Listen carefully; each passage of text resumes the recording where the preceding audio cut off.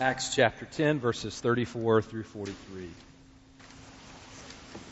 Then Peter began to speak to them. I truly understand that God shows no partiality, but in every nation, anyone who fears Him and does what is right is acceptable to Him.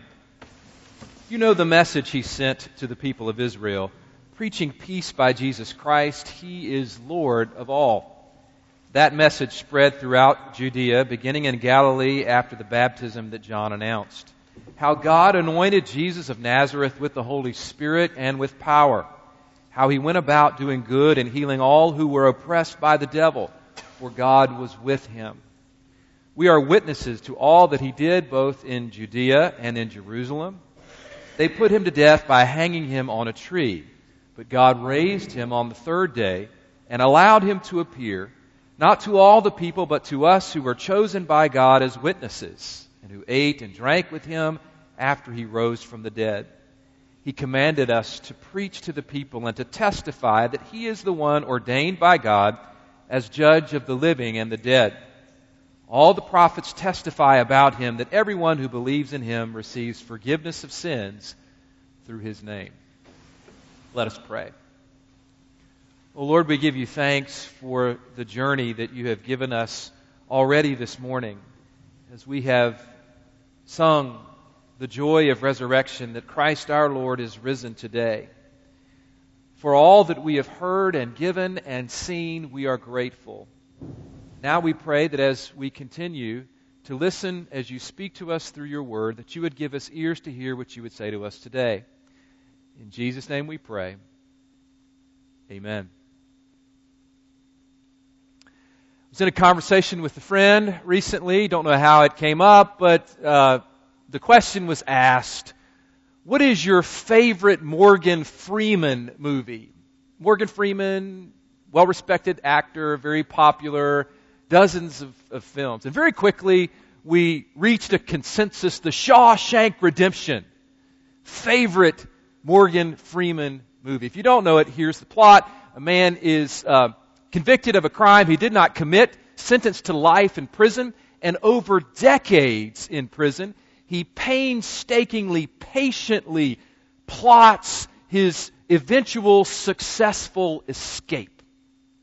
Morgan Freeman plays a fellow prisoner in the movie and also narrates the movie. As a character in the story, he narrates the story. Several years ago, I was stopped at a traffic light. Maybe you do this, maybe you don't. I always read the license plates, the car dealer decal, the bumper stickers, now the window stickers. It says a lot about a person, what they put on the back of their car, right? So I'm doing this, the normal pattern. And on this day, the car in front of me has a bumper sticker that says, I want Morgan Freeman to narrate my life's story. I want Morgan Freeman. How cool would that be? Think about it. Your life story told with the voice of Morgan Freeman. But the Scriptures tell us something even more wonderful. Not about who narrates our life story, but who writes the narrative? Scripture tells us that the God of the universe, the God of all creation, the one who created you and me and everyone who's ever lived, is at work writing our life's stories. Ephesians 2, chapter 10, we looked at this several weeks ago, says, we are what God has made us. We are God's workmanship. We are God's masterpieces. The Greek word is poema, from which we get the English word poem. We are God's poems, beautiful stories that God is writing. Now, we're poems, not puppets. We are not prisoners to an ironclad script that God is dictating. We are participants in a wide open story that God is weaving. God takes our choices, our sinfulness, our faithfulness, the good things and the bad things that happen to us, that come to us not because God chooses them to come, they come to us simply because we live in a sinful and fallen world, God takes all of these things and weaves a wonderful story that in the midst of the pain and the suffering and tragedy ultimately is redeemed. God makes a masterpiece out of you and out of me. But here's the catch. There's always a catch to something like this. As fascinated as God is with your story, in order to fully live the story that God is making out of you, you cannot be fully fascinated with your own story. Instead, equally, if not more so, fascinated by the story of Jesus Christ and the stories of those around you. In other words, the one who is weaving this masterpiece in you does so out of love, so that you, in love, can focus not just on your own story, but on God's story and on this story that God is weaving in and out of creation. In other words, our life stories are not primarily about us. They're about Jesus. Jesus. The life, death, and resurrection of Jesus. When we speak of the stories of Jesus, and we use story language to talk about Jesus, we're not talking about fiction, something made up. We're not talking about myth. We're talking about the true story, things that really happened. God really raised Jesus from the dead. He really was, we believe, fully God and fully human. And it's only when we find ourselves in that larger story, locate our lives in the story of Jesus, that we find the true meaning and the true purpose for the stories that God is writing out of each of our lives. So, to our text from Acts chapter 10, there's a Roman centurion, a representative of the oppressive Roman Empire, who is seeking God.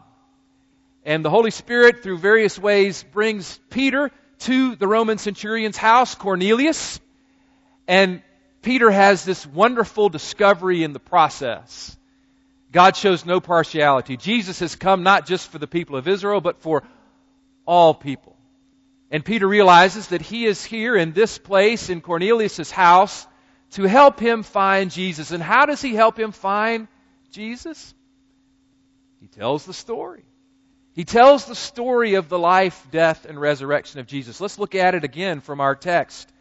Beginning with verse 36, you know the message he sent to the people of Israel, preaching peace by Jesus Christ. He is Lord of all. And this message spread throughout Galilee. The baptism of John announced it. Jesus was baptized by John too. God anointed him there, Jesus, with the Holy Spirit and with power. And Jesus, through his ministry, what a wonderful phrase this is, Jesus went about doing good. The story of Jesus going about doing good. And then he rescued those, he healed those who were oppressed by the devil. Why? Because God was with him. And then Peter says, this didn't happen in a vacuum. We're not making this up. We are witnesses to this. We're witnesses to all that has happened. We're giving you eyewitness testimony. We've seen, we've participated in all that Jesus has done.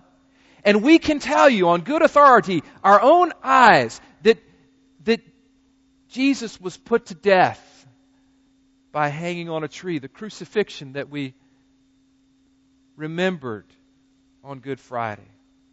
But then what we celebrate today, God on the third day raised him from the dead, and he appeared not to everyone, but to those who would be his witnesses. We who ate and drank with him after he rose from the dead. That's a key phrase there. We who ate and drank with him. Jesus is not a ghost. He's not like he was. His resurrection body is now no longer subject to decay or to death. But he's still Jesus. He still is given a resurrection body with which he eats and he drinks. And then God commanded these apostles, these disciples, to preach to the people and testify that Jesus is the one ordained by God to be the judge of the living and of the dead. He comes not just to make us feel better about our lives, but to judge us where we fall short of God's glory, and then to redeem us through his cross, the forgiveness of sins. Verse 42, all the prophets testify about him that everyone who believes in him receives forgiveness of sins through his name. Peter is in a position where there's someone who wants to know Jesus, someone who wants to draw close to God, what does he do? He goes through the whole narrative. The life, the death, and the resurrection of Jesus. And in so doing, and this happens all over the place in Acts, frequently, the disciples give a variation of this same sermon. And this is a call then to us on this Easter day to make sure that we are locating our life stories and our life story as a church in the story, the true story, the greatest story of the life, death, and resurrection of Jesus. So how do we do this? How do we locate our stories in the story of Christ? 4 observations. First, we immerse ourselves in the story. We immerse ourselves in the story. For the past week, we've been doing just that. The story of Holy Week. Alicia led us in remembering Palm Sunday last week, Jesus' triumphal entry into Jerusalem. We had Bible studies walking through the trial scenes of Jesus, Monday, Tuesday, and Wednesday for breakfast. Thursday, we gathered in the fellowship hall to remember the Last Supper and to share the Lord's Supper. And then Friday at noon with the community, and then at 7 here in this place led by our choir, we remembered the crucifixion of Jesus. Today we celebrate His resurrection. We are locating ourselves in the truth of the story of these things that happened to Jesus for us and for all of the world. And we do this every Sunday. Every time we gather together for worship, we are rehearsing, we are reliving, we are retelling all that God has done for us and for the world in Jesus Christ. So when we go home for Easter lunch or any Sunday lunch, over lunch, we don't eat the preacher or the choir for lunch. We don't talk about how well they did or not did. Sometimes we're good, sometimes we're not. We ask ourselves, were we open to the story of Jesus that the Spirit was immersing us in and shaping us to become more like Christ? But not just in worship. We read the Scriptures each day. Over the season of Lent, we've read through the Gospel of Luke. We've immersed ourselves in the life, death, and resurrection of Jesus. Why? Not just for knowledge here, but for relationship here. And so that the Holy Spirit can shape and transform us into the people that God has made us to be. So that the character of Christ can be born in us. And the reading of Scripture is not so much about understanding it as best we can, as important as it is. We read the Bible not for information, but for transformation. The person who knows the Bible 10 times more than the other person, the average person, that may be a good thing. The better question is that person 10 times more loving than the average person? We read it over and over and over again, so that the Spirit can shape us into the image of Christ. And so that's why we do what we do here in worship and in Bible study and throughout the week in Sunday school, Tuesday night gatherings. We do all of these things on our own, reading the Scriptures, and together, so that the story of Christ can get in us and the Spirit can shape us into the image of Jesus. First thing we do is we engage. We immerse ourselves in the story of Scripture, story of Jesus. Second thing is we embrace the story of Jesus through faith and baptism. We embrace the story of Jesus through faith and baptism. Peter is preaching a sermon here. It's geared toward Cornelius and his household. And he's telling the story of Jesus, and he's leading to the point of decision. You have a decision here, Cornelius. What will you do with this truthful story that I've just told you? Will it be just a nice story that makes you feel good and that gives you information? Or will it be something that you embrace by faith and you give your life to? The good news of the sermon, the good news of this passage is that Cornelius and his household do embrace Jesus and they're baptized. And the call comes to each of us. Do we believe this is true? Do we believe that God really was in Christ, working through His life to show us how to live, dying His death to forgive us of our sins, as verse 43 says, raised from the dead to give us victory with Him over death, sin, and the devil? Do we believe these things? And if we do, we embrace the story through faith and through baptism. Many of us here have done so. Many of us here have done so, but the call for us is to recommit to that faith. Others have not. Today may be the day for you, for the first time, to say, I believe the story of Jesus, and I want to embrace it by faith and by baptism. At the end of the service, we'll give you an opportunity to publicly profess your faith. We immerse ourselves in the story. We embrace the story by faith and baptism. Third, we share the story through our words and our lives. Peter says that Jesus appeared to us so that we could be witnesses, so that we could testify to what we have seen and heard. And so it is the call for us as a church to give witness, to testify to our experience of Jesus, what Jesus has done for us, how we have encountered the saving love and grace of Jesus Christ. To share His love with our words, but also to share His love with our lives. Look at that phrase again. Jesus went about doing good. Wouldn't it be wonderful for our church to be known as the church that goes about doing good? Doing good in our city, doing good in our region, doing good around the world. On this Easter Sunday, as this part of the story is told, the question for each of us is, in what ways are we going about doing good the way Jesus did?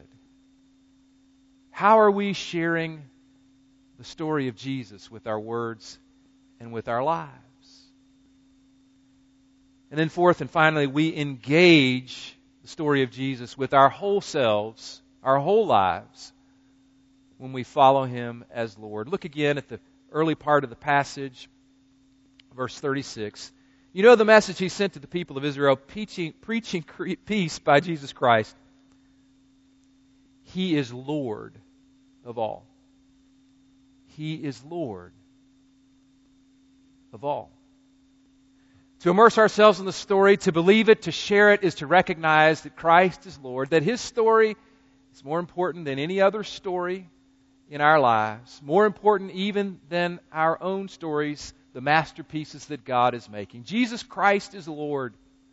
And everything we do and everything that we are is lived within that parameter. Is Christ Lord of my life? Am I living for Him? Am I doing the things for Christ that He calls me to do? Am I serving the story of Jesus? Or am I simply serving my own story?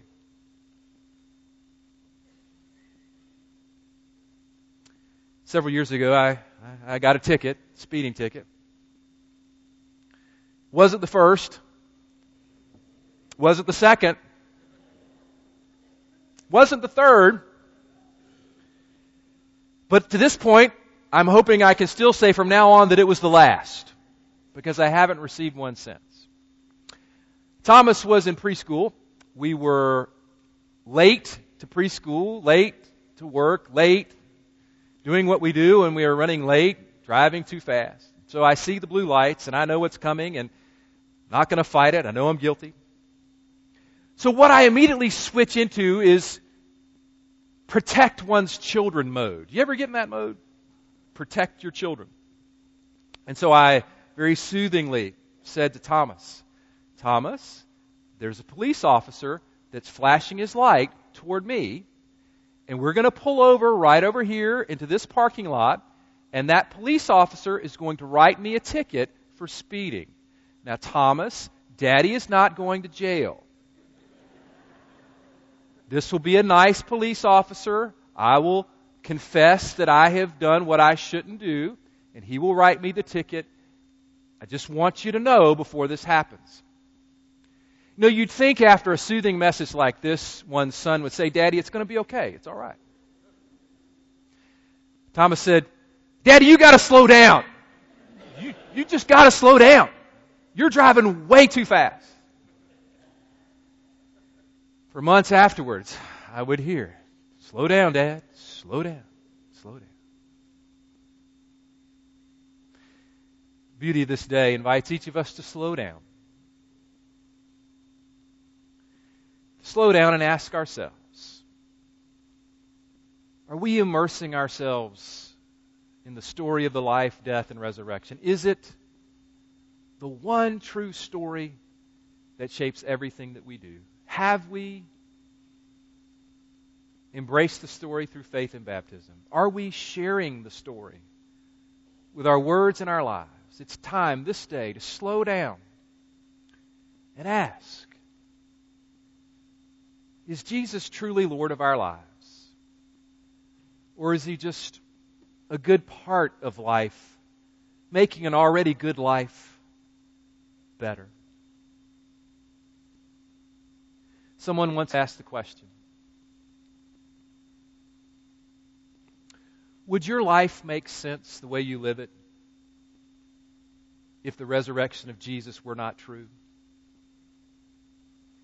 Then live in such a way that your life would not make sense without the resurrection of Jesus. Because it is true. It is real. Christ is Lord. Christ is risen. Amen.